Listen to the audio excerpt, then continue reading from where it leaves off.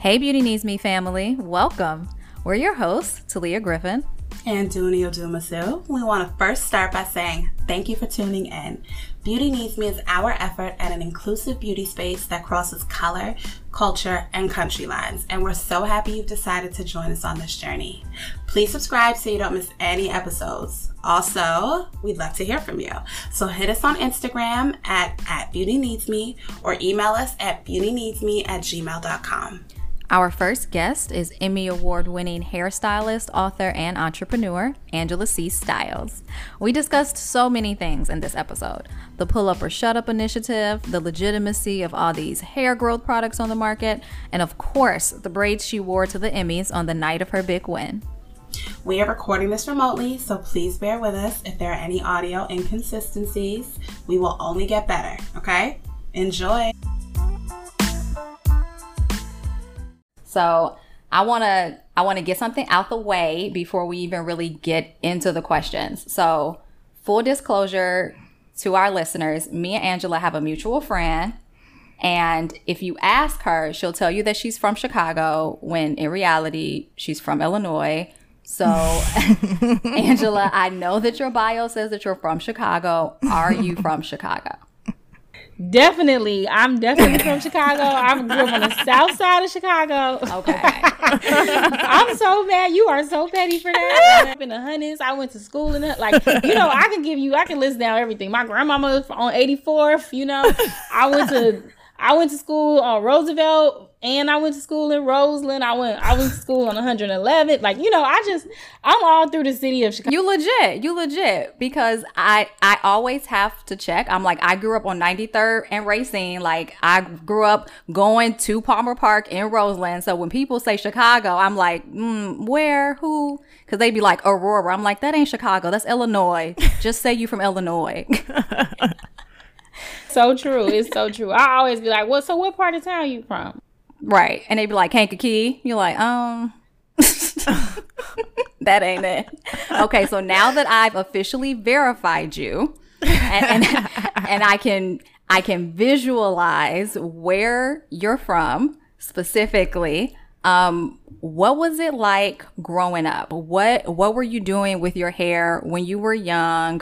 I was doing everything from adding braiding hair to my hair and doing feather ponytails when I was in like 6th or 7th grade. Like, I was always obsessed with hair. Most kids, they like going to Toys R Us or whatever. I like to go into the beauty supply store. Hey, my mom couldn't do my hair, but we didn't have no money for me to get it done. So some of the girls in the neighborhood, they would volunteer, they would braid my hair. And so she would just be happy because it was like, okay, cool. Like, I ain't got to do it. Or I would get my little, every few months I would go to the salon and get it done.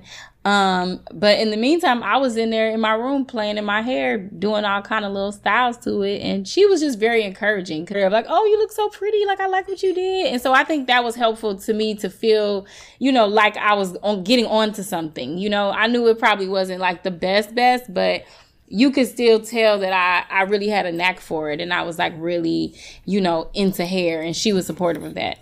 You felt empowered. Yes. So did your experience with your hair journey as a kid inspire your book Hair, the children's book? The way that I framed the story and the narrative, the little girl, Keely, she basically comes home and she tells her mom, like, I'm sick of my hair. Like, it doesn't look like yours or anybody else's in school. And so even though I grew up with a lot of kids that looked like me, I noticed the differences in our hair textures. And then my mom, she had really silky, like wavy hair. And so I always wonder, like, how did she get that? And I got this, like, and so I think even though I noticed the difference, it made me want to understand how to manipulate my hair more because I realized that I didn't have the same texture. And so I think a lot of kids deal with that, whether they're mixed, whether they're, come from Black home, their mom is Black or whatever, is those differences and noticing them and hopefully families and parents find a way to reaffirm them. So my mom, she always uplifted me. She never made me feel bad for having, quote unquote nappy hair. But some families do. So I was inspired by my upbringing, but then also the things that I see in like other people and conversations and my own clients. And I kind of put it all into one idea to get across, the message that curly hair is beautiful, and it comes in a lot of different forms. And because we can manipulate it in a lot of different ways, that's what makes it so unique. So I was telling Talia, when we were talking about bringing you on the show and how excited we were, I was saying I wish that I had a book like Hair when I was growing up, because that was my biggest insecurity, was my hair. And my mom used to braid my hair, and she used to put barrettes in it and all sorts of stuff. She used to also do African threading. I don't know if you guys know what that is, So African threading is essentially, people use it nowadays to like stretch their hair, but it's a legit hairstyle where you part your hair, you start from the base of your hair, like at the root, and you literally just put the thread all around it onto the very end. And you do that throughout your whole head, and you kind of connect it. So so I Google it, listeners, Google African threading for hair. And so imagine, a young kid walking around with that in their hair. And to make matters worse, for elementary school, part of my elementary school, I was the only Black girl in the entire grade. So I had hair insecurities. Yeah. So I was telling Talia that I wish that I had a book like this to reinforce the beauty of our natural hair, because I didn't really get into rocking my own hair, my natural hair texture, until I was in undergrad, till college. Yeah, it's such a journey, like, for everybody. I think that's the beauty of the culture and the time that we're in right now, is that we have evolved so much from just having one style of how we're quote unquote supposed to wear it versus, being able to express ourselves however we want. And so the book, I wish I had it for myself too, because, I had a lot of days where I would just be so frustrated.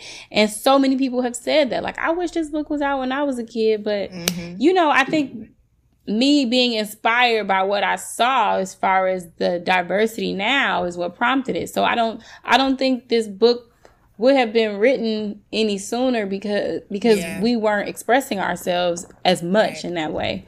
But, at least we get it for the next generation. They'll be a little bit more easy on themselves. Yeah, I think especially because we hear so many news stories about kids being suspended from school and expelled from school for having dreads, and it's like this is ridiculous. Like, how is your natural hair, so offensive in school that they are kicking you out from having an education? Right. So I think having books where it consistently affirms, like, you don't have to cut your hair, and there's nothing wrong with having an afro. If the kids in the back can't see, they need to sit in the damn front and let that fro flourish. Right. I'm so happy for the Crown Act being passed in LA and New York, but there's still a lot of work to do as far as, getting that passed everywhere, across the nation, because it's not fair that certain places are still,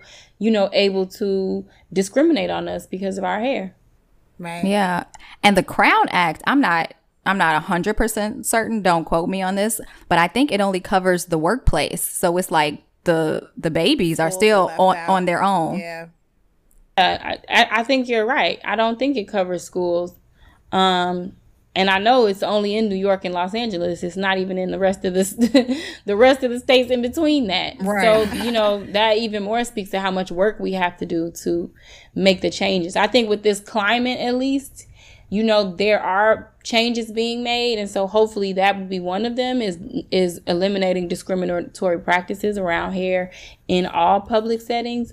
But we still got a lot of work to do. We have so much work to do.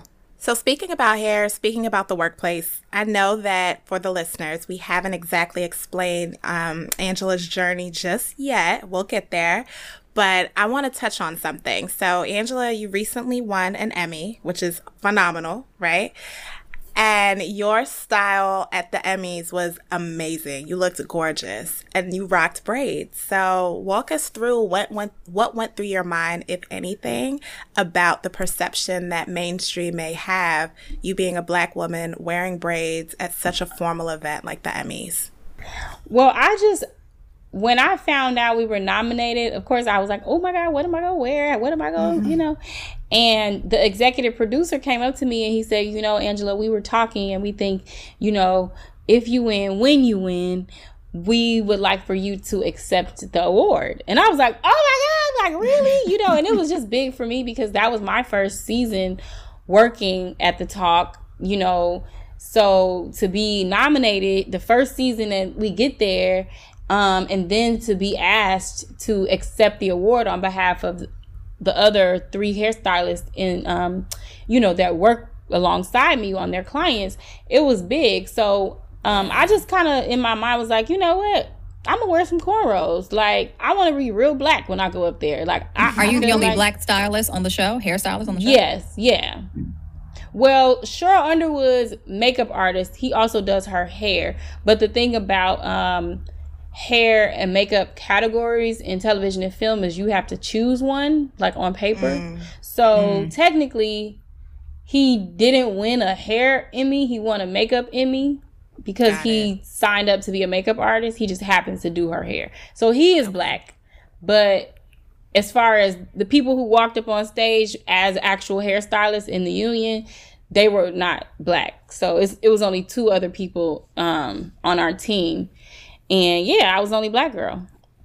So I don't know. I just decided. I was like, yeah, I'm going to be real black. I'm going to wear cornrows with a beautiful dress and exude my blackness. And I'm going to go up there and represent for all my sisters and all the young kids and, you know, everybody out there who was going to end up seeing that footage. And the Creative Arts Emmys are separate from the Daytime Emmys because it's too many categories, basically. So I knew it, even though I realized it wasn't televised, I still knew that was going to be a moment in time that would be captured. And So tell us everything that happened before you won the Emmy. So we know that you were walking around looking crazy as a kid, and then all of a sudden you won an Emmy, or did some other stuff happen in between?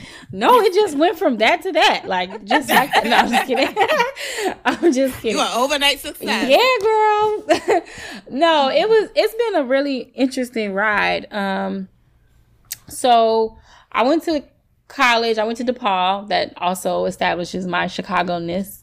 Yes, girl. I went to DePaul for a year, and then I told my mom, like, hey, like, I want to make some money. Like, I'm gonna go back to college, but I don't want to be broke anymore. And she was like, I get it, you know.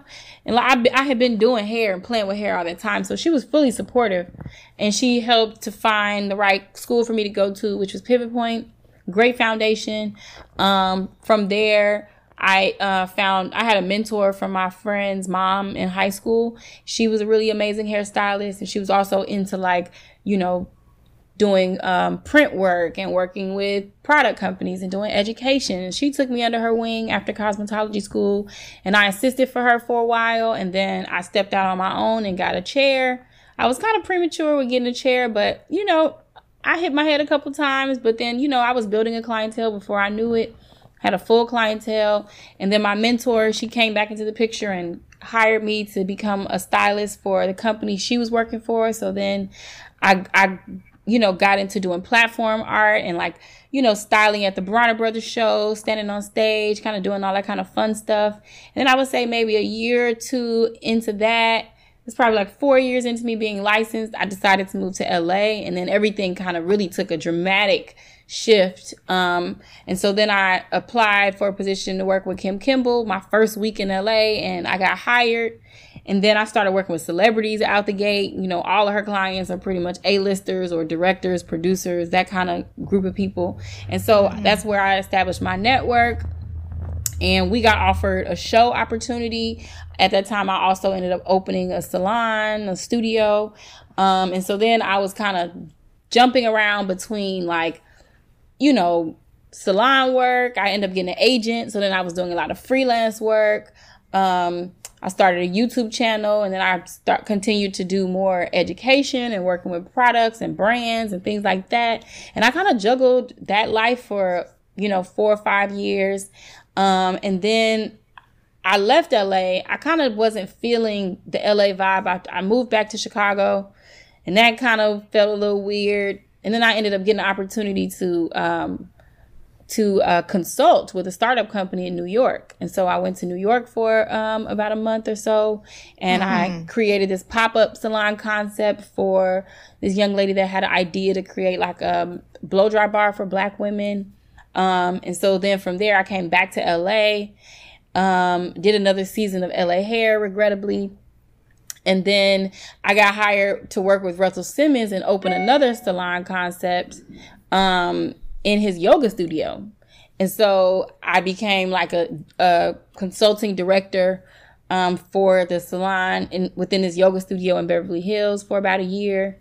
And I really enjoyed consulting because I was like, oh, like I could still make money in beauty without having to do hair.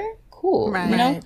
And so at that time I launched my hair extensions line, Conscious Curls. And I also was working on my book, Hair.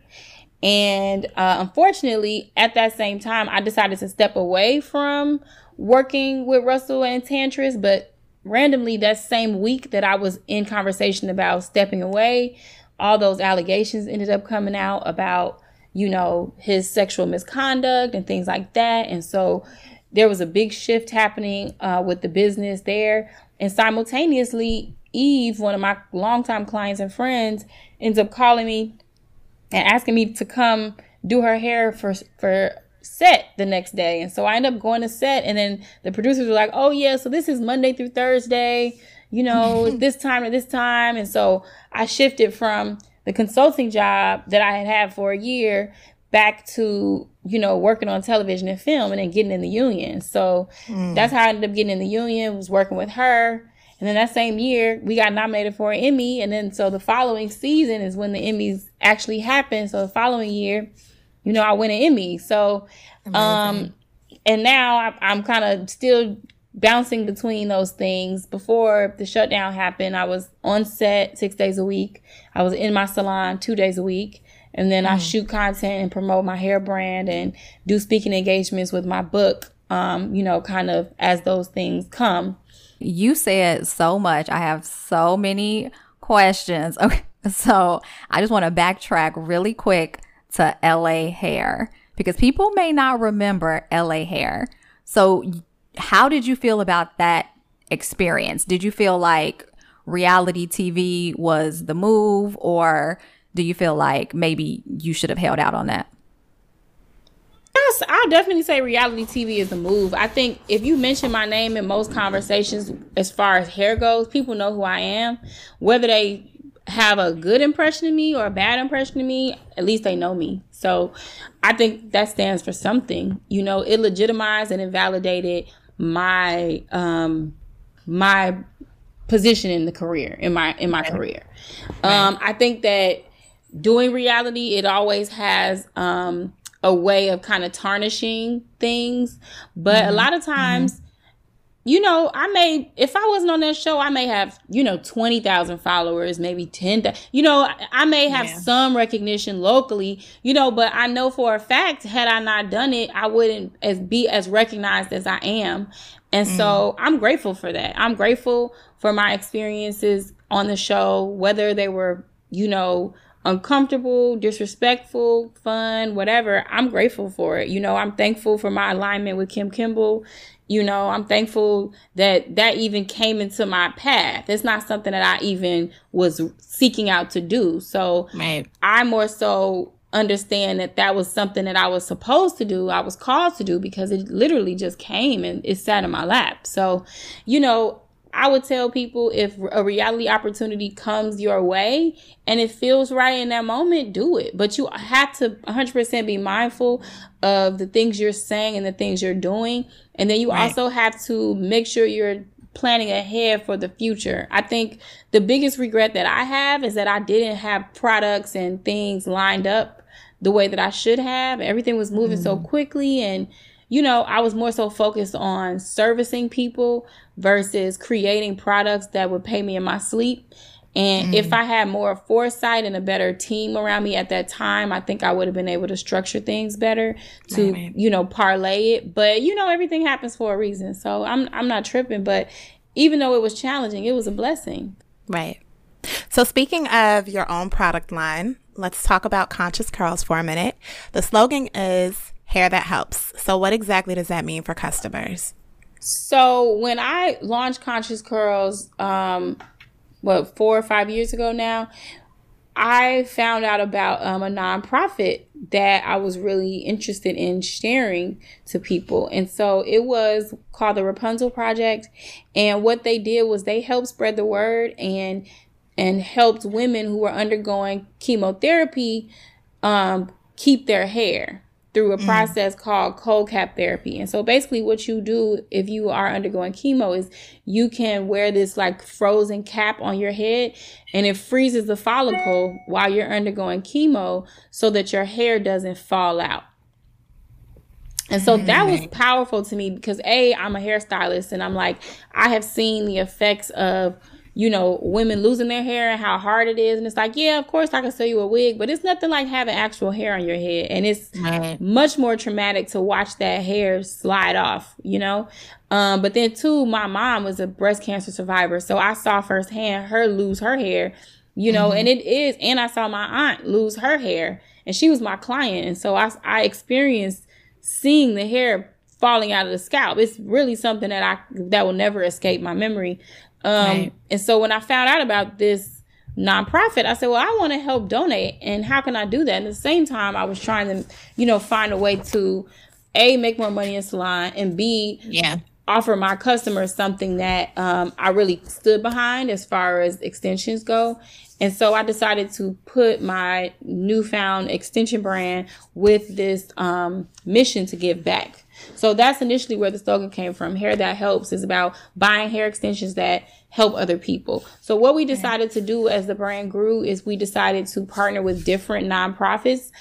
So now we've partnered this year with a nonprofit that specifically helps young women who are still in high school and underprivileged communities get to college and give them all the resources that they need to become amazing leaders and just set them up for a successful life. And these are girls who really don't have a lot of resources, you know, offered to them. So I love the fact that we partner with them in terms of actually mentoring our time, giving our time, but then also we donate 10% of each sale to Step Up and give to the organization so that they can help girls get like laptops and take them on college tours and, you know, just provide all the things they need to really help equip them to be confident leaders in our society. And so every year we'll team up with different groups, and I really want to put more of a focus on women of color and youth.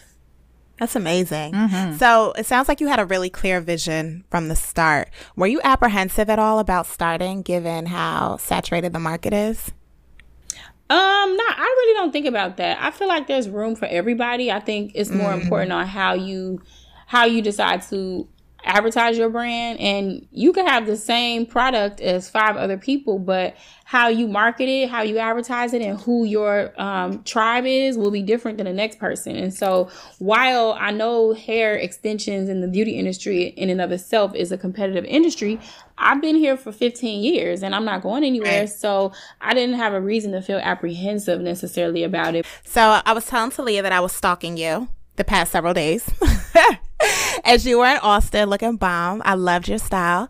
Tell us how you maintain your hairstyle, because that was, as I, was looking through your website, that was the Power Plus line, right? So that's the kinky curly texture. So how do you maintain that? Are those bundles or is that a wig? So what I was wearing in Austin was a wig, and I take it off and on every night.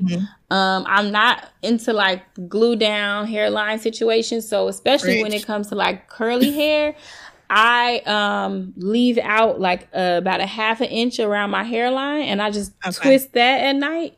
And then I blend it into the wig. So you really don't see a part. You don't see the lace or anything. And I just use the combs and scoop those into the braids on my hair. And then it's also attached by an elastic band in the back. So, it's just a real easy, like, do type situation. I take it off and on at night.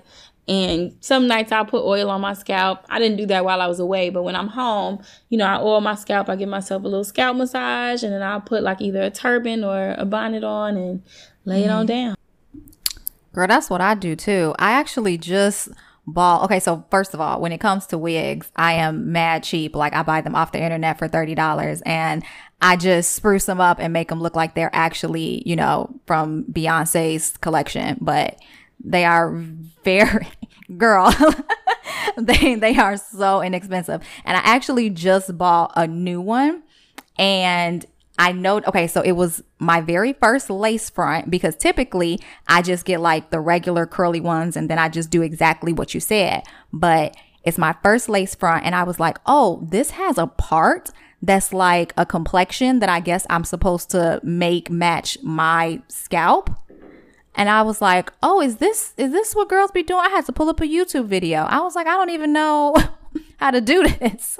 A lot of girls are committed to trying to make fetch happen with the scalp and all that. And it looks like, here's the thing, like, lace is really supposed to be for television and film. So when you see lace on like Instagram, or, you know, when you see it in a photo, it's great. When you see it face to face, a lot of times it's not so great, especially if you glue it down one day and then you still trying to wear it a day or 2, 3 days later. That's not the function of what that's supposed to be for. You know, it doesn't matter how many new brands come out trying to sell you, you know, hairsprays and glues. You're not supposed to keep that lace stuck to your head overnight. You know, Angela, I can only imagine the number of people that are going to listen to this and be like, girl, they gonna be so mad. But I think that that's interesting, especially coming from somebody who is a professional. So, you know, the fact that that's your perspective and you don't even do that yourself, I find very interesting. I do it for clients. Like, if I'm working on television and film, yes, let's put this lace on. If you got a concert, yes, television and film. Yeah, even in performances like concerts. If a client sweats a considerable amount, I'm not gonna glue a lace down on her hairline, because if she sweats or moves the wrong way or you know, jolts or whatever, that could start lifting. And then people have like close-up cameras and all that kind of stuff. It just is not a good look. So, but I never have seen a girl in person with her hairline glued down and the lace kind of away from the face that I was in any way, what's the word I'm looking for? Fooled and thought that it may be her hairline. That's never happened. That's literally never happened to me. You know what I mean? So, and that's the first thing I look at. What were you going to say? Yeah. I was going to say, do you think we're desensitized? Oh, for sure. Over the past few years, that's really become the wave where, you know, like, it's like it's part of people's daily routine to glue it down. I remember years ago when it was like, you got a lace front? Like we see it. I'm like, who started it? Yeah, we're definitely desensitized. And I think, you know, more people care about how it looks on camera, which once again, it looks great on camera. So I wear them for like photo shoots or, you know, stuff like that. But I'm also just more of a natural girl. Like, I just personally think I look better with my natural hairline showing. So, and thankfully I have one. A lot of women, dabbled into wearing the laces and maybe got a bad experience, and now they don't have a choice. And so it's not only that we are desensitized, but it's also that, you know, I don't have a choice to show you my hairline because now I don't have one. So a lot of people are just trying to maintain a look because they can't go back anymore. But I'm just saying, for all the girls who are aspiring to like have that look, if you start gluing that hair down every day like that, and you're not taking care of your skin and your scalp and all that kind of stuff, like, you will have hair loss. You will have damage. Now, a lot of people might be like, but Cardi B got long hair. Cardi B has a hairstylist that manages her hair on a regular basis. You know what I'm saying? On a daily basis. And I'm pretty sure she's taking off that lace properly, not snatching it off and not sleeping in it for days at a time as well. And so there are always exceptions to the rule, but somebody is managing her hair on a very regular basis. Most women who are, you know, regular girls should not be trying to get laces glued down and make them stay for 6 weeks. I have definitely heard of that.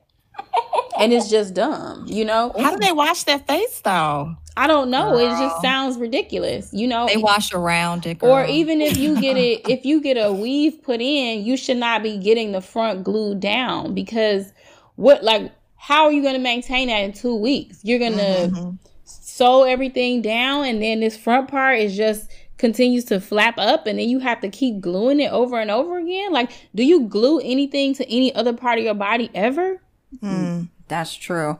Well, you brought up something really interesting. So let's talk for a minute about hair help. So I'm gonna give you a few different scenarios. So the first one is that I have been trying to get thicker hair. Now, I don't know if this is something that you can actually do in life, but like, my concern is not hair retention. I think that my hair is long enough, but I want thicker hair. So I'm like, is it possible to get more hair, like more strands coming from the follicles, or is my best bet to get my already kind of like fine-ish hair thicker? It kind of just depends. Like, genetically, if you have really fine hair, there's no way to really change that. Now, if your hair is gradually starting to thin over time and you want to increase the density, then yes, you can take like supplements. I even saw they have like this laser cap you could wear. It's called like Cialis or something, and it's supposed to increase the growth on the hair. You can drink like hair growth teas. You can take things that have like biotin in them, like horsetail, saw palmetto. Those are all like really good ingredients. Or you could take like hair growth gummies. Things like that will kind of help increase the circulation on your scalp and therefore increase the growth. You also can just do simple things like increase your water intake, give yourself scalp massages, using products that clear the follicle to make sure you're not clogging the pores in your scalp.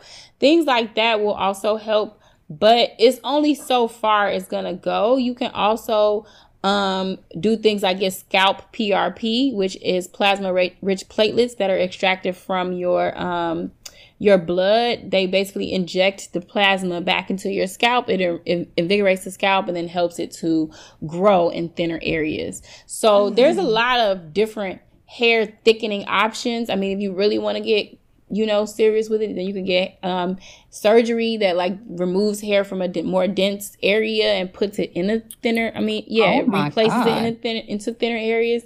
So it's a lot of options out here. It kind of just depends. But as far as changing the texture, or like if you have really fine hair, chances are there's not a lot you can do there.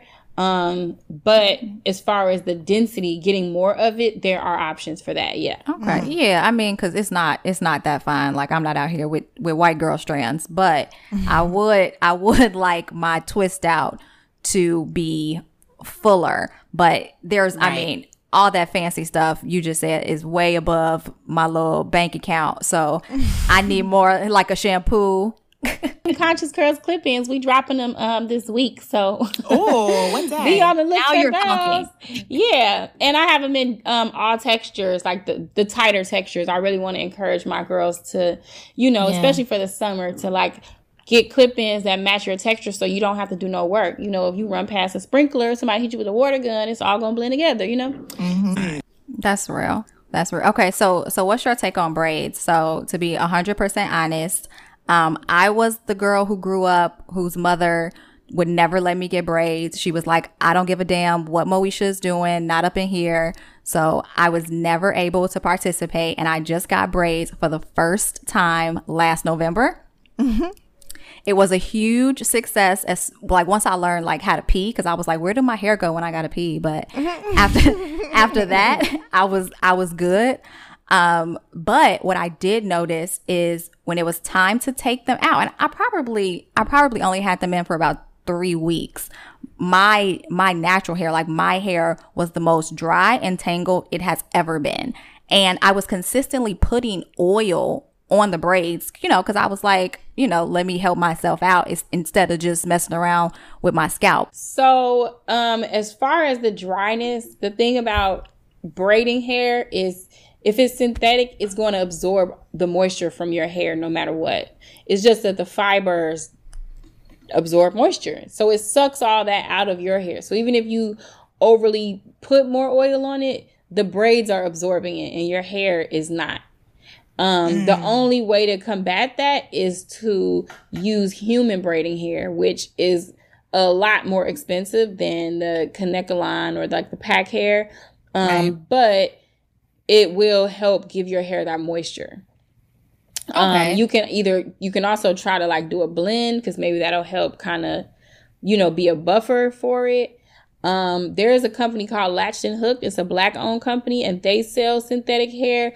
It's still going to be dry, but at least it doesn't have the coating of all that other chemicals and all that bad stuff that's on the hair too. So that also makes the hair really dry, is all the questionable things that are on synthetic hair as well. So I would encourage you to, if you can't afford to get a lot of bundles of human hair, just go with a company like Latched and Hooked that is not that doesn't have all those harsh chemicals on it. Now, as far as it, being good for your hair or not, like braids are great for the hair because it eliminates you putting heat on it. You can let your hair kind of just like hibernate and sit. But I would just advise not to leave them in for more than 4 weeks. I know a lot of people like to stretch it for a while, but that'll also help mitigate the amount of dryness or breakage you might get, is by not keeping it in for as long. Okay. I'm gonna check that company out too. Thank you. I just found out about them. I found out about them like 6 months ago, and then I ended up ordering some hair, using it, and yeah, they have a lot to offer. So braids for 4 weeks.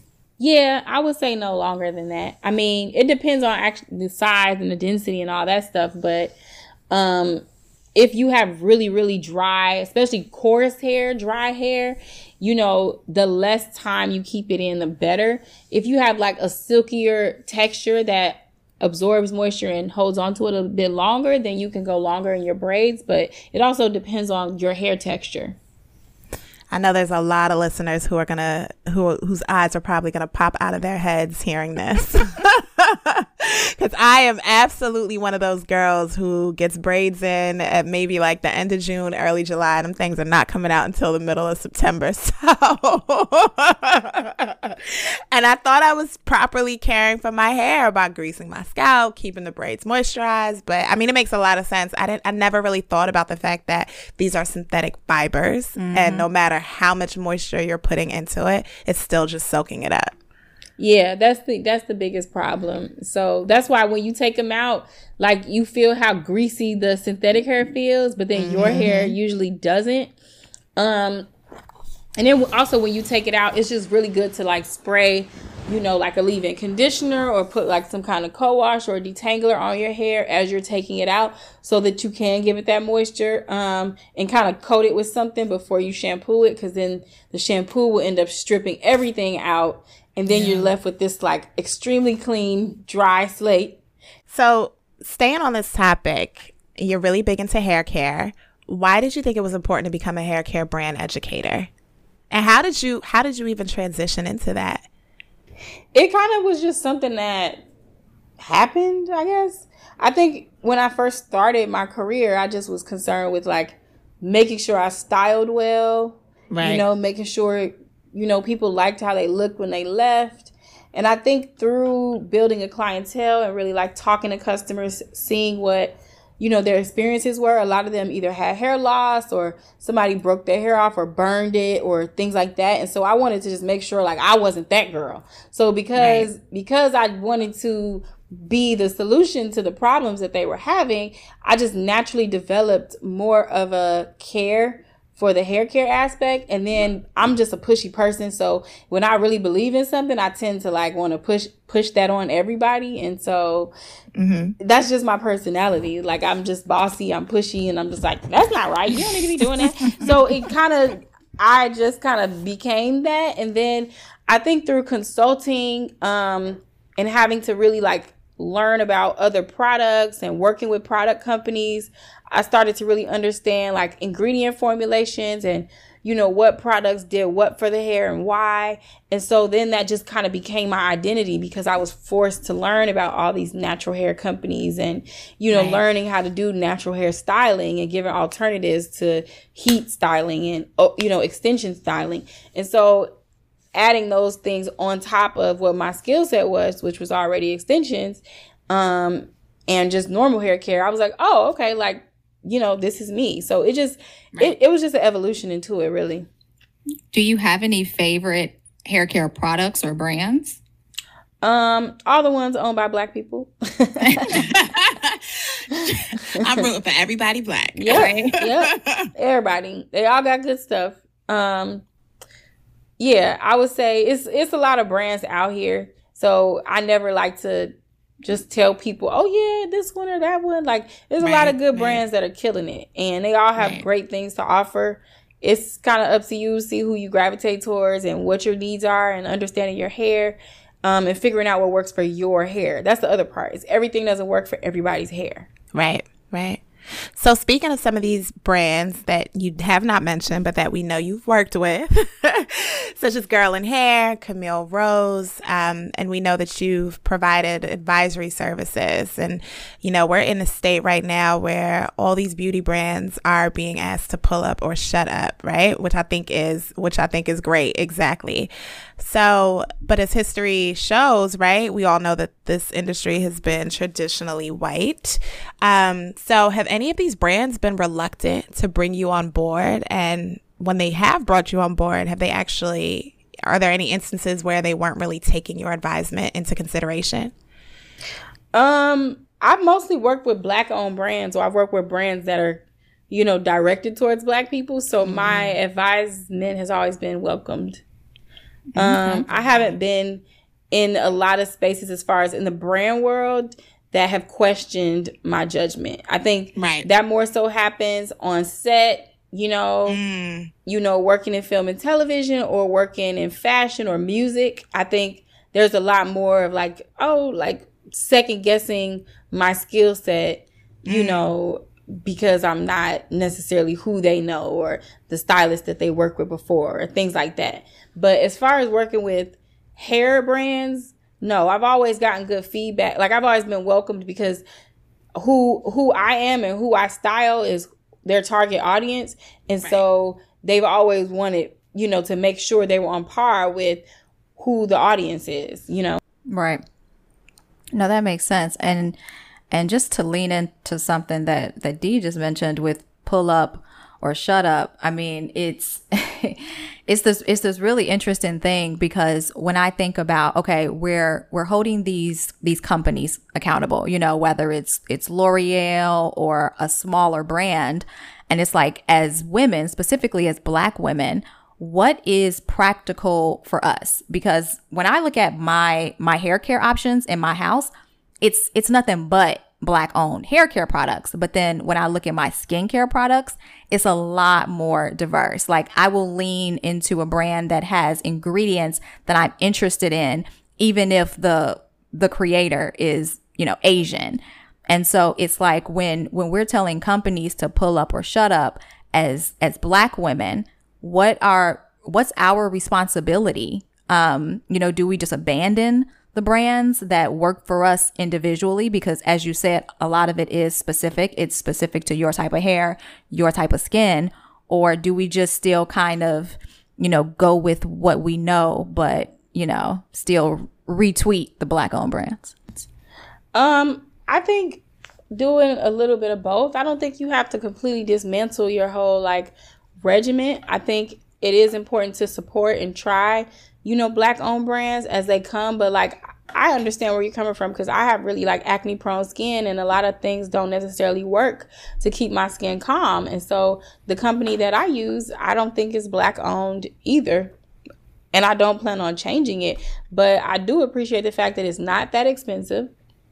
And you have to find other ways to support the community. So whether that's, supporting Black Lives Matter, or, the National Black Caucus, or, supporting Grassroots Law, or, different organizations that are helping move the culture forward in other ways, or just making sure you donate, to different nonprofit efforts. Like, what Conscious Curls has been doing, is something that makes me feel good about my stamp on the world. And so you don't necessarily have to make as many changes if A, you are already doing things that were helping your stamp on the world, and B, you can find other ways to make sure you're supporting. So, maybe it's not the skincare you use, but maybe you could just make a decision to only buy designers that are Black owned designers, or boutiques that are Black owned boutiques. And there's plenty of those. I also had a struggle because I was like, well, I want to buy some Black owned furniture from a Black owned furniture store, or, but I couldn't find any. So you think I wasn't just about to go to wherever else I could find the furniture? Right. No, I needed it. Right. I'm just not going to be out of a couch because nobody makes it, but it's hard because we're not necessarily in all those spaces yet. Right. And it's also about empowering, our youth and, our friends who are looking into maybe becoming entrepreneurs or thinking about branching out. Hey, like, I was trying to find a Black owned company that did this. Is that something you might be interested in? Because we can help fill that circle, And so it's just about finding ways to inspire, and then also give your money where you can, as much as you can. And what you can't do, you can't do. It's also, I love Pull Up for Change, because holding companies accountable is just as important as buying from Black owned brands. Because if there are Black people in leadership, if you're hiring more Black people because you want my business, then somebody else that looks like us is still winning, So and nonetheless, you could write to that company and say, hey, like, I love your product, but I realize that you guys don't have any Black leadership. Are you planning on changing that? Because if you do, then you'll still have a customer in me. If not, I might have to take my business elsewhere, And so even those types of emails and conversations help change, the opportunities and create more opportunities for people of color. So I would say stick with them, but hold them accountable just as much. Absolutely. I'm going to tell y'all a really quick story. I know we only have you for a few more minutes, but you brought up something really interesting about having people of color, especially Black people, in positions of leadership. So one of my absolute only experiences with a Black hairstylist and makeup artist was on the same shoot. It was for a very popular hair care company, and they were premiering their Black leaning line for coarser textures.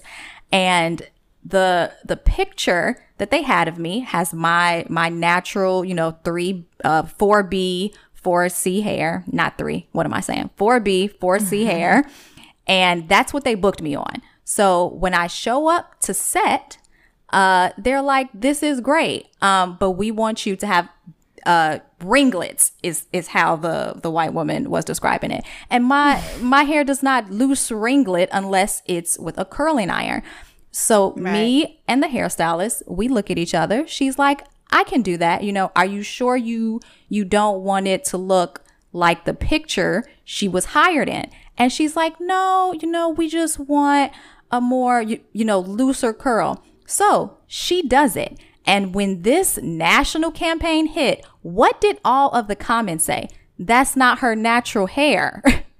and it's like, and it was a huge deal, because in the ad, like, I wasn't the star at all, but there's a very popular supermodel in the ad. And so it was all over, and all the Black girls are like, that's cool, but that's not her natural curl pattern, because, like, we know what the fuck our natural curl pattern looks like. Right. And I'm just like, if there was even one Black person of authority on that set, I would have felt comfortable, or maybe the hairstylist would have felt comfortable just kind of being like, excuse pushing me, back. Yeah. But it's like, that's what happens. So, Angela, you've been very vocal on your social media about everything that's going on. You've even included some links on your website about resources and where people can donate. And you've been, really kind of holding your stance for some time now. We could see that with what you've done with Conscious Curls and the component of a charity that you've included there. So with everything happening, this current movement, do you feel like you have to use your platform even more? Do you feel like it just highlights what you've already been doing? Do you think that there's anything that you feel you need to include in terms of continuing to have your voice on these topics?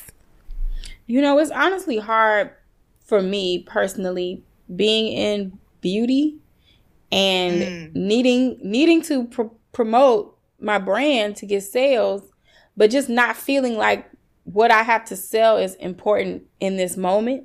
Right. Mm-hmm. Right. So it's like, I know I'm supposed to tell people buy my stuff, but really all I want to say is fuck the police and let's defund them and call your senators and call your congressmen. But I don't know how to put those two things together. So that's been a big challenge for me. And I think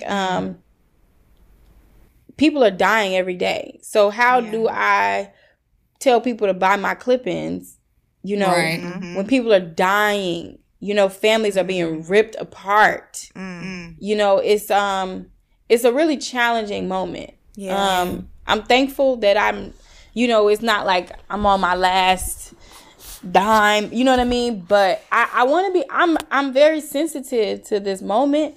And I know that I should still be promoting my brand, but it's been really challenging for me to figure out a way to do it where I don't feel tone deaf to what's really going on, And some brands are finding a great way to do it. I don't know if I have found that yet authentically. Yeah. But, and I think, and that's very real. That's very real, because I think what we've seen over the past couple of weeks on social media is just this, like, as a collective, we were all going through it together. You know what I mean? Like, for days, looking at my social media, there was nothing else being discussed, we were all mourning together, putting out our frustrations together, just like being in this literally together, and of course we could talk about how it can't be just us and we have to extend the conversation to others, but I still think that there's something to be said for us just experiencing this together, even though it's unfortunate, right, that the circumstances in which we are all bonding with. But I hope you're not beating yourself up. I mean, I know finances is important, but I think I'm more so just pivoting and going to focus on like running ads and, more customer outreach, customer acquisition through, doing ads and SEO stuff. But I just don't necessarily have the voice to tell people that they need, to wear this like this or do this style to go where. Not like there's no distractions right now. I mean, I got a couple of birthday, events coming up and I want to look cute for them. So I'm going to find a way to build it into my narrative, because you still want to look good, whether you on the front lines or whether you in the house with your family. But right. It's just such a serious time that it's not on the forefront of what my concerns are. Yeah, absolutely. Well, I know me and Dee will be buying your clip-ins and wearing them to the protests in New York and Philly. So you have two customers in us through the revolution. Okay, so our last and final question. Why does beauty need you? I'm delivering things that I know women need. I know women need to know about hair care. It's such an oversaturated industry of style. And not a lot of people talking about, the do's and don'ts, the rights and wrongs. So I'm here for that. I'm here to give love. I'm here to have a good time. And I'm here to just be me. And, beauty needs anybody who is true to their authentic self. And that's who I am.